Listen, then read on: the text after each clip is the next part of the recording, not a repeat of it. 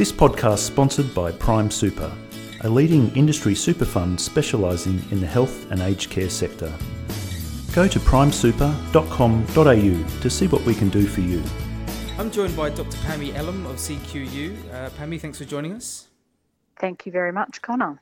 You've developed a valued model of professional peer support, and this is referred to as connecting the unconnected, I believe.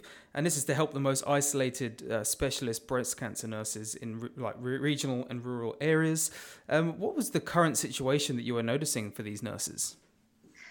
So after a number of years of ad hoc conversations between specialist breast care nurses, including myself, over a fairly large geographical area, we realised and recognised the need to come together as a group, but there was no formal pathway in which to do that. And we felt that if you're in the actual position of case manager as a specialist breast care nurse that you really understand the needs of each other and the ability to be able to have peer support to debrief and gain further knowledge as well. Mm-hmm. And so you said you had first-hand experience. What were you feeling? I mean, were you missing out on things? Was it kind of from a mental health standpoint that it was good to get, you felt like you were lacking some peer support? So it's a really interesting area. We felt that we deal with anxious, upset patients on a regular basis or on a daily basis. Mm-hmm. We felt that our peers, our general nurse peers, didn't understand the magnitude of the work that we do. So we felt probably a bit undervalued by general nursing. But when you talk to a specialist breast care nurse, like any specialty in nursing, you immediately understand the intricacies of that role. And we also recognise that because we as specialist breast care nurses, and in this particular study, 9 of us, over 420,000 square kilometres, we were employed by different employers at different fractional appointments. So we didn't naturally come together regularly, but we wanted to, and there wasn't a structure for that. And so obviously you wrote a research paper on it, but go through the details. What does the peer support exactly entail? So the peer support, professional peer support, commonly people think of education, and it does entail education, but it is simply a monthly meeting that brings us together either face-to-face or video conference. But the monthly meeting didn't just merge. It took a few years of research to get the best structure that suits the nurses per se, and it entails a structured meeting whereby we come together and are able to debrief, case conference, talk about or review a nursing journal article, for example, or a conference someone's been to, and also invite guest speakers. So the meeting actually attracts CPE points because we have new education material each meeting, but it also provides that outlet of immediate understanding from a peer. And furthermore, that increases the nurse's confidence and improves the service they provide, but it also, as you could imagine, encompasses regional to rural and remote. So now there is a really good dialogue going across the whole district, which supports the patient from remote who might have had treatment regionally when they return to the remote home, because the nurses in both centres know one another and can communicate with the patient's permission, effectively improving the care. So was this interesting, or was it a little bit different for you yourself to be involved in the research? I mean, you were part of it. Were you using the peer support on yourself? So I think we all used the peer support. We were all looking for the peer support. It's well researched that when you're dealing with patients who have high needs, I guess, and breast cancer or any type of cancer is emotive, that you do need an outlet. And so often in nursing, we're very good at providing education, but not peer support. So through that recognition by all 9 of us for that need for support, we came together regularly.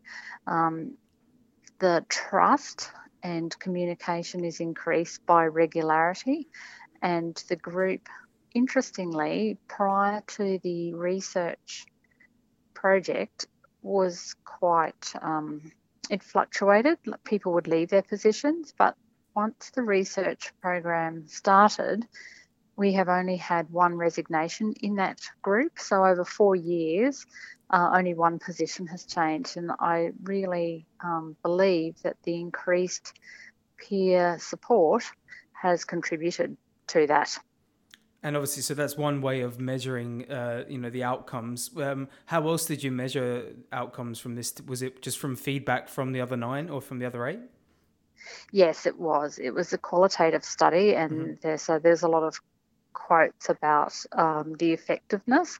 Also, interviews of all and further ongoing reflections of all the participants, and there was overwhelming support. And I think last year it was really brought home to me. We had so I have not been attending the meetings for probably 18 months now, but they have continued on. So that's a reflection that it's valued, because the research project is essentially over, but the model continues.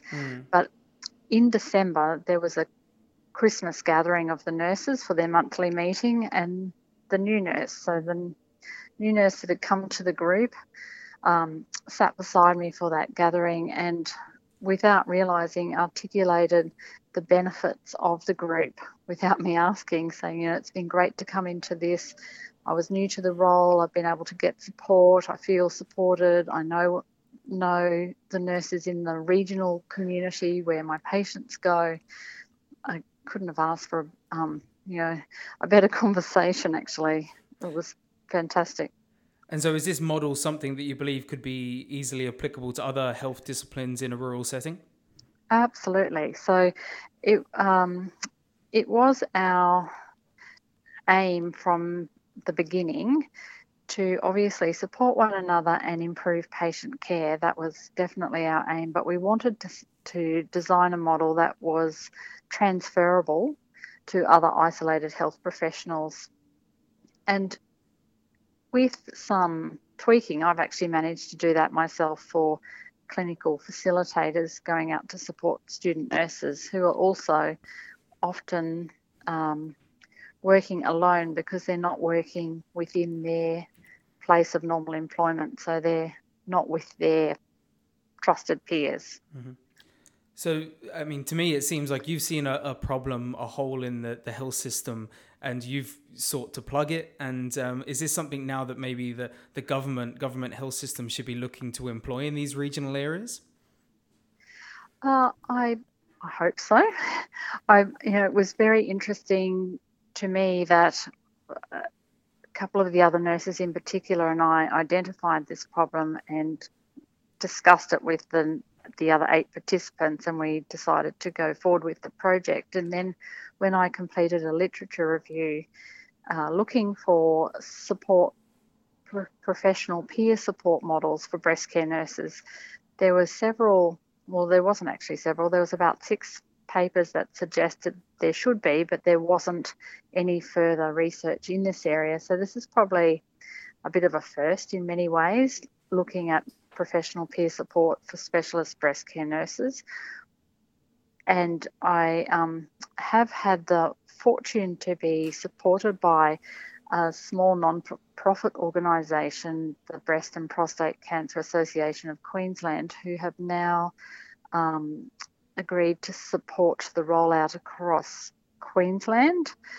They've received a grant, not a government grant, to do that. And I think hopefully we can show the way, and the government can recognise this and instill this process as a matter of course for isolated health professionals, and thereby stabilise isolated health professionals' workforce and improve patient care, which is the ultimate aim. Well, Dr. Ellem, I think it's a really great initiative and an example of nurses taking things into their own hands. Thanks very much for joining us to talk about it. Thank you very much, Connor.